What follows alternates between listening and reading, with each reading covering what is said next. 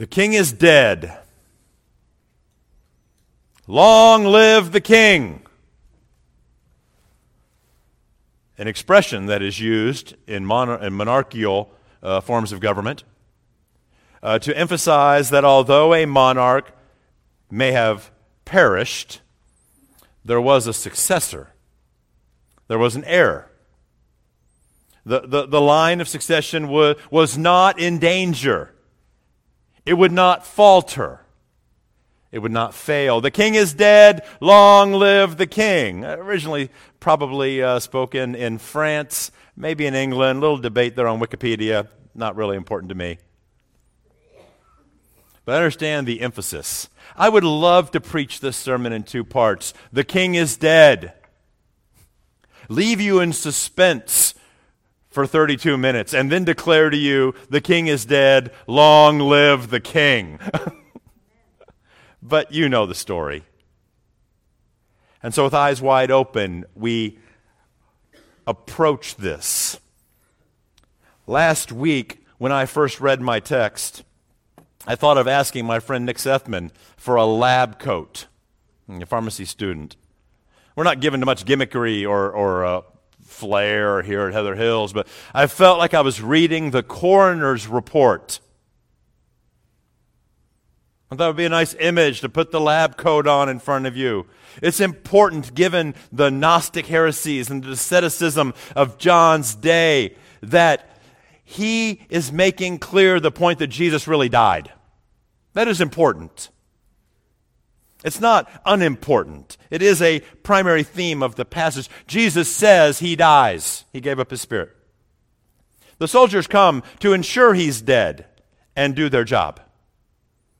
Joseph and Nicodemus bury our Lord and Savior Jesus Christ. He did die, but he died in the body. And at the time of the cultural context here, there were heresies. That's why Paul had to write things like, Jesus came in the fullness of body. In him, all the fullness of deity dwelt in bodily form. There were people of the day who said, well, he didn't really come in the flesh, so he didn't really die. Do you understand? I mean, there were some reasons why John would have taken some pains to emphasize that. But as I study the context, as I let the text speak to me, I could not come to you this morning with a Good Friday sermon. And perhaps I've been colored all my life because we preached the death of Jesus on Good Friday. And then a couple days later, we have the fun service. And as I studied this week, I came to realize that this text is every bit about victory as much as the resurrection. And I hope this morning to help you see that today. The king is dead. I do hate it when heroes die. I want happy endings all the time. I do. From Hamlet, Romeo and Juliet, more contemporary examples, Jack and the Titanic. Why do you have to die? William Wallace and Braveheart, Boromir, Lord of the Rings. Most recently, if you're kind of a MCU geek like I am, Tony Stark, why do you have to die? Iron Man, the king is dead. I don't mean to compare them to Jesus directly, but we are moved in a story when the protagonist dies, right? We want good to triumph over evil. We want justice and righteousness to conquer. Well, as we move into our text this morning with those thoughts, it's important for me to remind you that in the same way with the arrest of Jesus, and in the same way with his trial, it is important for you to understand the backdrop of the whole book of John, to understand that the crucifixion also is read through the lens of all of the things that have come before. John has been very, very detail-oriented to emphasize several themes. And I could have preached 5 different sermons this morning. God's eternal, sovereign plan to rescue us is accomplished when Jesus dies. Praise the Lord. It's done. It is finished. Is not a. I'll get to it. But it's not a. I can't hang on anymore. I don't read it that way. It's a statement. Number 2, Jesus dies. And he is God's king. Friends, the sign's over his head, right? Pilate wrote it, not understanding exactly what he'd said. And yet at this time, no one can see it. And they won't understand it for a few days, and for a few weeks, and for a few months, and for a few millennia. But in this moment, he is dead. Third thing, everything that happens, in every bit of it, the Old Testament is being fulfilled. Literally, prophecies hundreds and thousands of years previously given are specifically and literally fulfilled for verification and demonstration, and we get to see it. And we'll see some of it this morning. His death is not a failure. He has come what he set out to do. It is finished. He has accomplished his death. He is dying in our place. We're going to see this morning one more reminder. He is the Lamb of God, the Passover Lamb, who has come to take away the sins of the world. This is the theme through John. And then the main theme of John, friends, listen to me. God's people need to know, understand, and believe this. I write these things that you may believe that Jesus is the Christ, the Son of the living God, and that by believing you may have life in his name. And did you love that? He slipped it in again. We know John's the eyewitness. He wrote the book. His name is on it. And here in the middle he says, oh, by the way, the one who wrote this was there. He saw, his testimony is true, so that you can believe. He slips it in a chapter early, and it's not uncommon. He has said this many, many times. Earlier, Jesus said, thinking about his sovereignty, John chapter 10, "For this reason the Father loves me, because I lay my life down that I may take it up again. No one takes it from me. I lay it down of my own accord." I have the authority to lay it down. Can you hear the power in Jesus' words? And I have the authority to take it back up. This charge I got from my Father. He is accomplishing the eternal plan of God for rescue from the beginning of the book. The next day, they saw Jesus coming toward John the Baptist, and John the Baptist said, "Behold, the Lamb of God, who takes away the sins of the world." Not long after that, they found Simon. And in testifying about Jesus and recruiting the first disciples, they said, "We have found the Messiah." That word, the Christ, the sent one of God, the one who came. Philip found Nathanael and said to him, and I thought about Fred Macrino. We had a conversation just this last week about how the Old Testament relates to Jesus. And this was so germane, these next two quotes from John. Philip found Nathanael and said to him, "We have found him of whom Moses in the law and also the prophets wrote, Jesus of Nazareth, the son of Joseph." All looking forward. Jesus said, "You search the scriptures because you think in them you have eternal life, and they bear witness about me." This is not a failure of Jesus to die. This is the trajectory, the theme of the book. Even the Old Testament priest, in trying to decide what should do with Jesus, was used by the Holy Spirit to prophesy of this trajectory when he said about his to the Sanhedrin, to the priests there, the ruling Jews who wanted to crucify Jesus. They said, "You don't understand. It's better for you that one man should perish, one man should die for the people, than that the whole nation should perish." He didn't understand what he was saying, John said, but because he was high priest that year, God used him to testify that Jesus would die for the nation.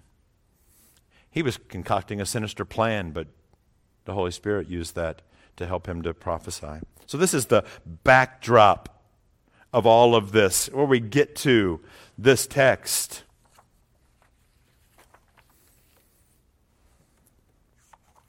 When we read the crucifixion account, it is important we understand these are not isolated details.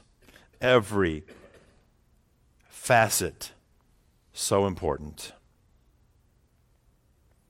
And why is it so important for John to demonstrate that the death of Jesus is actually the fulfillment of God's plan? I love the thought of reversing the curse, rescuing his people. This is so important because at this time no one understood. And the thought of God's Messiah actually dying is so unexpected, is so unlikely, is so far removed from anyone's expectations that they would labor to believe it was true. But again, John's aim is that we would believe, strenuously believe, continue to believe that Jesus, as God's King, has died for us as God's Passover lamb. Well, let's get to the text. The main focus is contained in verses 28 through 30. No surprise there. Let me read it again here. I want to point something out to you. I want you to feel it. I want you to understand that there's a word that John's been using. He uses it 3 times in this text, but he also used it back in John 17, verses 2 through 4, when he said this, "Since you have given me authority over all flesh, and to give eternal life to all whom you have given to me, and this is eternal life, that they know you, the only true God, and Jesus Christ whom you have sent, I have glorified you on earth, having," here's the word, "accomplished the work you gave me to do." I glorified you on earth, having accomplished the work you gave me to do. Jesus, when he was beginning his high priestly prayer, he said, I did it. I accomplished it. This same word, accomplished, fulfilled, completed, shows up 3 times now in these verses I'm going to read for you. See if you can pick them out. They're not all translated accomplished, which is okay, but they have the same sense. After this, Jesus, knowing that all was now finished, said to fulfill the scripture, I thirst. A jar full of sour wine stood there, so they put a sponge full of the sour wine on a hyssop branch and held it to his mouth. And when Jesus had received the sour wine, he said, it is finished. And he bowed his head and gave up his spirit. Well, it's pretty straightforward. There's this word finished. Jesus, knowing all was finished, was accomplished, said to fulfill, accomplish the scripture, I thirst. And then at the end he says, I accomplished it. It is finished. Before and after this high point, John wants us to understand that every part of the story underlines the fact that God's purposes are being sovereignly accomplished. Satan is working overtime. The religious rulers seeking to get in the way. This is what causes me not to read this crucifixion narrative with a sense of failure, with a sense of defeat.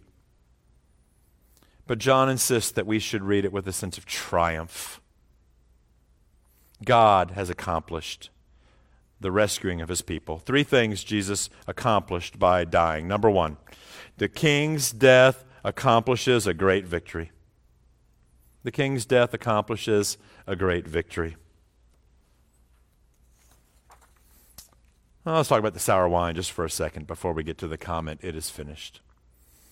How does John write about what Jesus knew as he died on the cross? Certainly they had 40 years together before Jesus ascended. The other gospel writers talk about the fact that the wine was given to him, but only John includes this detail about it being a fulfillment of Psalm 69. Now, you might be confused here. There is another place where they offered Jesus wine mixed with a pain-killing, deadening substance called gall. Matthew 34 speaks about, Matthew, I don't have the verse here, 27:34, I think. They offered him wine to drink mixed with gall, but when he tasted it, he wouldn't drink it. He would not accept the pain-deadening stuff they offered him on the way to the cross, for he needed to fulfill the enduring the wrath of God on our behalf. But here, in a thirst, listen to the words of Psalm 69. It is so touching. And he only quotes 1 verse. But you know, when a New Testament author includes a reference to, especially a psalm, an emotional cry, they kind of want you to hear the whole thing. You don't have to turn there. I'm just going to read a few verses. Psalm 69, the beginning of the verse. Save me, O God, for the waters have come up to my neck. That sounds like crucifixion. I know that sounds like drowning, but you would actually, because you couldn't breathe and the pressure on your lungs, you would die with the sensation of not being able to breathe. I sink in deep mire where there's no foothold. I've come into the deep waters. The flood sweeps over me. I am weary with crying out. My throat is parched. My eyes grow dim with waiting for my God. I thirst. My throat is parched. You ever been thirsty? I mean, really thirsty? Have that sensation, cotton mouth? I can't imagine what Jesus is going through. I cannot imagine. He seeks for thirst. They give him some thirst, quenching sour wine. The end of Psalm 69 says, reproaches have broken my heart, so that I am in despair. I looked for pity, but there was none, and for comforters I found none. They gave me poison for food, and my thirst they gave me sour wine to drink.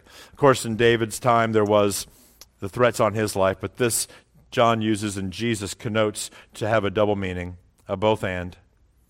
It was fulfilled in David's time, but isn't that amazing? Thousands of years before. We're going to see this several times through this text. It is a subplot, main plot, that Jesus is fulfilling the Old Testament. On the cross, just before his death, our Savior is concerned with fulfilling the Word of God. It's a great example for us. How about this word, it is accomplished? All three of these words, as I said, come from the same Greek word. It has to do with purpose and meaning, fulfillment. Listen to this quote from a favorite author of mine, Jim Hamilton. In regards to this statement, it is finished. Jesus knows he has finished the course. He knows he has completed the work the Father has given him to do. Now, having accomplished the fulfillment of Psalm 69, Jesus makes the sweetest, most triumphant, most comforting declaration that any human ears could ever hear. It is finished. It harkens back to me of John 10. I am the good shepherd. The good shepherd lays down his life for his sheep. I know my own know me. For this reason the Father loves me, because I lay down my life that I may take it up again. No one takes it from me. The righteous life has been lived. The greatest demonstration of humility and love has been accomplished. Exact obedience to every righteous requirement of the Father has been sustained. The full measure of the Father's wrath has been poured out. The cup of wrath has been drained to the bottom. The penalty for every sin has been paid. The substitute has taken the place of his people. And I couldn't be happier. Atonement has been made for every one of our uncountable transgressions. The stains are gone. The Father's wrath satisfied. The law's demands fulfilled. The pains of the people taken. Guilt is forgiven. Old is made new. Salvation is accomplished. Love is demonstrated. Truth is upheld. Mercy is lavished. Brokenness healed. Evil is unplugged. Satan is defeated. The promise of life is made. It is finished. I've sat through so many Good Friday services with just I don't mean to be irreverent or say that the death is not sad. This statement is not a statement of defeat. It is finished. What response could we have to such an event? Friends, there is only one. Accept the truth of Jesus' sacrifice and believe it, as John encourages you. Do not resist the forgiveness of Jesus. Love Jesus. Hate the sin that brought down the Father's wrath. Are you with those who crucify? Or are you with the one who was crucified? Are you with those who protect themselves and their earthly kingdoms? Or are you with those who get killed to protect and bless others? Do you live for yourself? Or do you live to die for others? The path to true salvation and great joy in Jesus. Trust Him. He can save you. The death of Jesus brings a great victory. And I'm so thankful. Secondly, the king's death validates two great demonstrations, two great stories.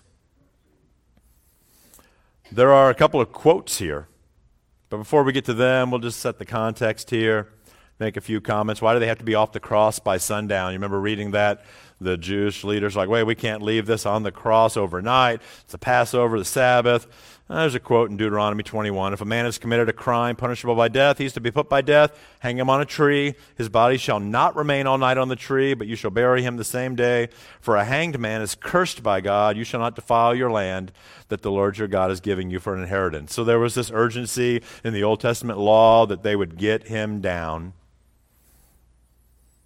Again, the idea of crucifixion, you might say, well, why do they come to break the legs? Most of you probably know this, but if you're on the cross, you're hanging there, the weight of your own body really began to drown you and asphyxiate you. You didn't die from blood loss. I mean, it is a horrible way to die. So you would, against the pain, you would push up and seek to gain space so you could breathe, and eventually that became too burdensome. Well, a way to accelerate the death of someone on the cross, they would bring a rock hammer and they would crush the shins. Well, obviously we can't push up any longer, and so it would accelerate the asphyxiation. Sorry for the graphic nature there.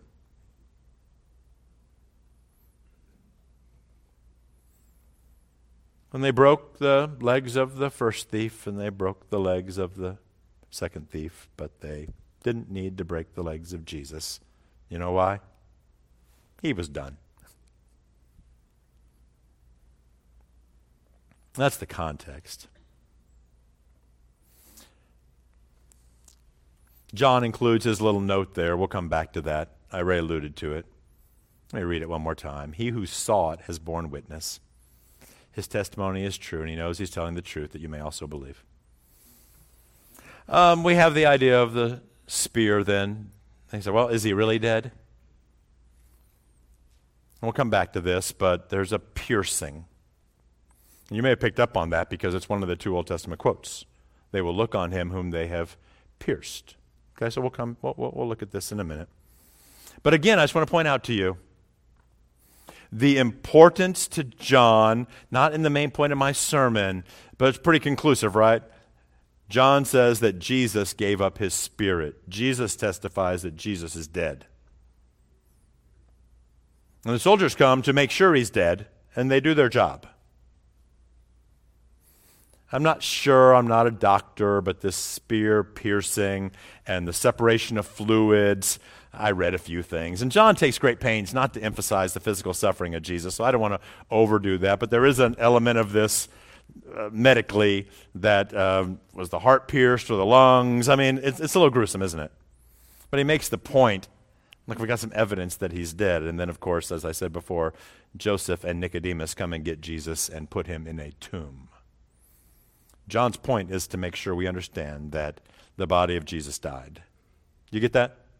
I won't belabor the point anymore. Two great pictures. Jesus' death validates two great demonstrations. For these things took place, verse 36, that the scripture might be fulfilled. Not one of his bones will be broken. That's number one. And again, another scripture, they will look on him whom they have pierced. Not one of his bones will be broken. Throughout the gospel, we looked at it before, John has drawn close links between the death of Jesus and the Passover lamb. Listen to a couple of Old Testament quotes. Exodus 12, the lamb shall be eaten in one house.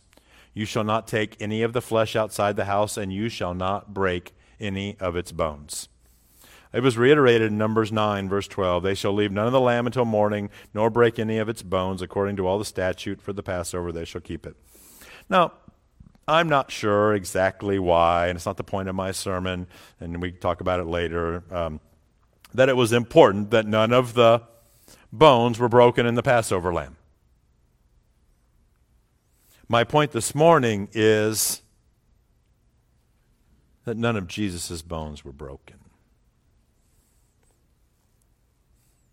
Thousands of years earlier, God has set up a sacrificial system in the Exodus, and by no accident, God has pictured Jesus throughout the book of John as the new Moses giving us a new Exodus, a spiritual Exodus. They led the people out of slavery in Egypt into the promised land, and Jesus is leading us out of slavery to sin into the promised land. This is an allusion to the new Exodus, and thousands of years before. This is not the more gripping picture, but it is an important picture.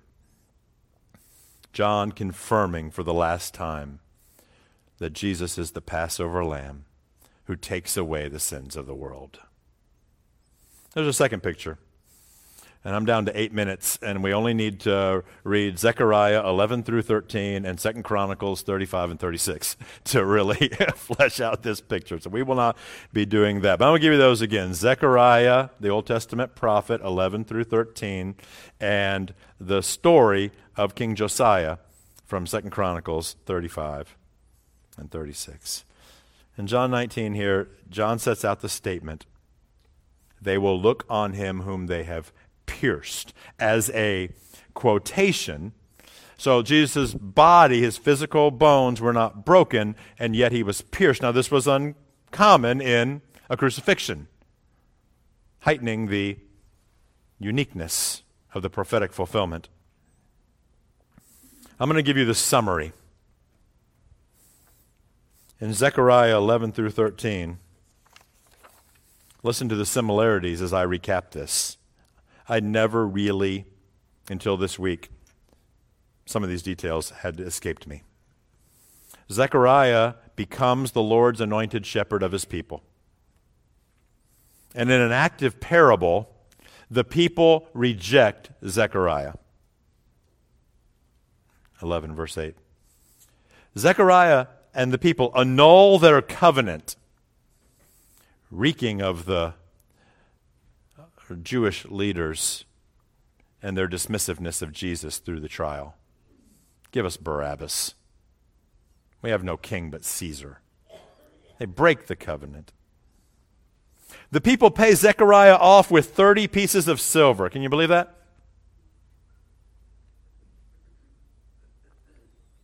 And eventually the Lord tells Zechariah to throw the money to the potter in the house of God. Can you believe that? This is centuries, not millennia, but centuries before Jesus.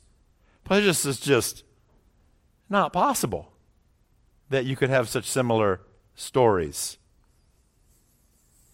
Jesus fulfills this enacted parable of being the Lord's shepherd, rejected at the price of 30 pieces of silver, which eventually are thrown to the potter. Then in Zechariah 12, judgment is pronounced on the nations. But deliverance is promised for Israel, for Judah, for David. And the Lord says that he will pour out a spirit of grace. And will hear the pleas for mercy, so that when they look on me, on whom they have pierced.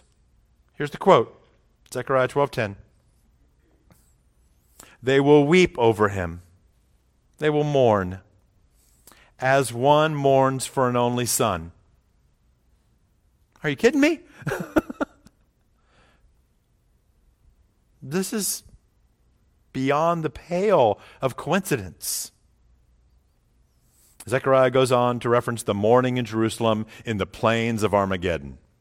This is the reference to the events narrated in 2 Chronicles 35, in which King Josiah, who had been a figure of national and religious revival, maybe the last good king, one of the last good kings, became king at 8. At 22, began to read the law of God. I think I'm getting that right. Restored the temple, tore down the temple sacrifices, the idolatrous practices. And near the end of his life, went out to battle and led the people to a great victory. But as he sat in his chariot, being driven away, an enemy archer struck him, pierced him, and he died. The king is dead.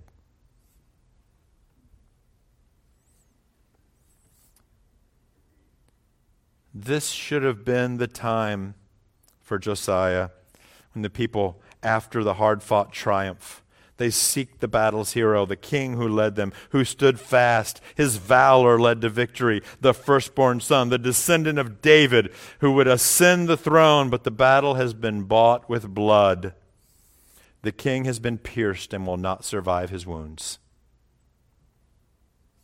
This is beyond the pale of coincidence, isn't it?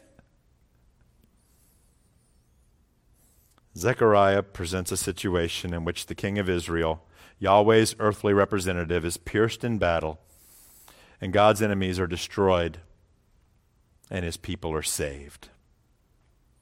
It is finished. This victory opens a fountain of cleansing from sin and uncleanness for the house of David and Jerusalem. Jesus fulfills Zechariah's prophecy at every point. He's the Lord's good shepherd in John 10. He's the true king from David's line. He's the firstborn of his mother. He was valued at 30 pieces of silver, money that was thrown to the potter in the house of God. The sword was awakened against the one who stood next to Yahweh. The shepherd was struck. The sheep were scattered. He was pierced, and they looked upon him. And this language is too similar. Listen to Zechariah 13, verse 1. Last quote from Zechariah. On that day, there shall be a fountain opened for the house of David and the inhabitants of Jerusalem to cleanse them from sin and uncleanliness. And a fountain of water and blood. I don't want to over-spiritualize that. I don't want to allegorize it. My friend, I can't not quote this to you and let you hear it. In that day there shall be a fountain open to cleanse them from sin and uncleanliness. Praise the Lord. It is finished. So profound. So profound. Lastly, the king's death produces great devotion. Last section here. Great devotion.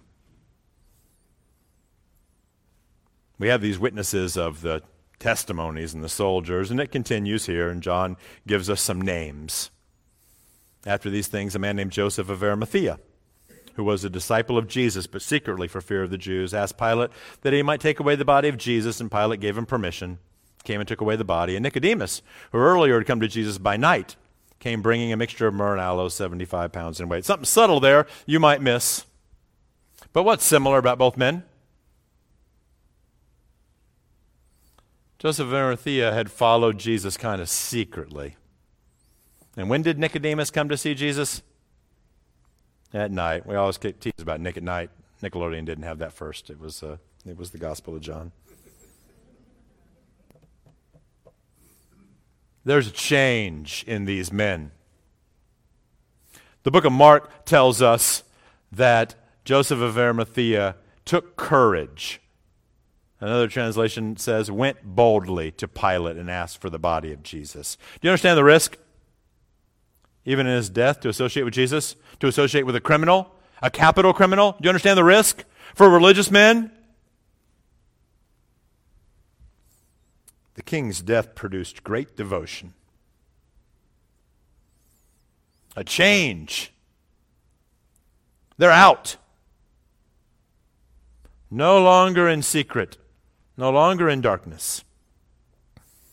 This is most important, that Jesus is buried and that he is the Passover lamb. The lamb must die so that next week Brian can speak to us about his resurrection. And maybe the fact that it's Joseph and Nicodemus who retrieved the body of Jesus give us hope that at least some of the Jewish leaders will also turn to him even after the widespread rejection. We hope so. I invite the praise team back to the platform as we finish up here. Should invite our leadership team up front too for our celebration of the Lord's table. The King is dead. What would you say? Long live the King. This is the sermon you'll hear next week. Well, verse 35 gives us John's application. We said it before, we'll say it again.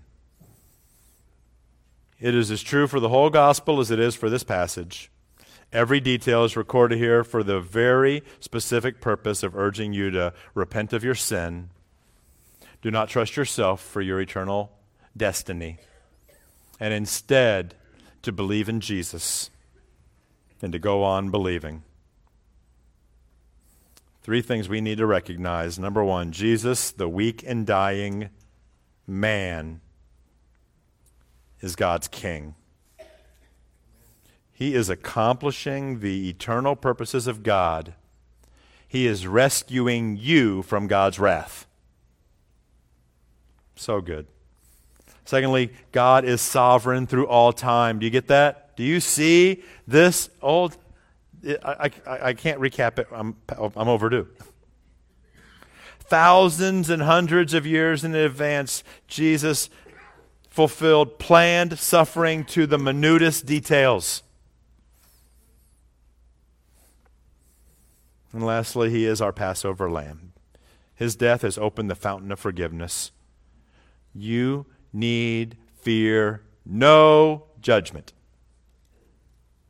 None. You need not earn forgiveness. None. But rather praise and worship God's King who was lifted up for you.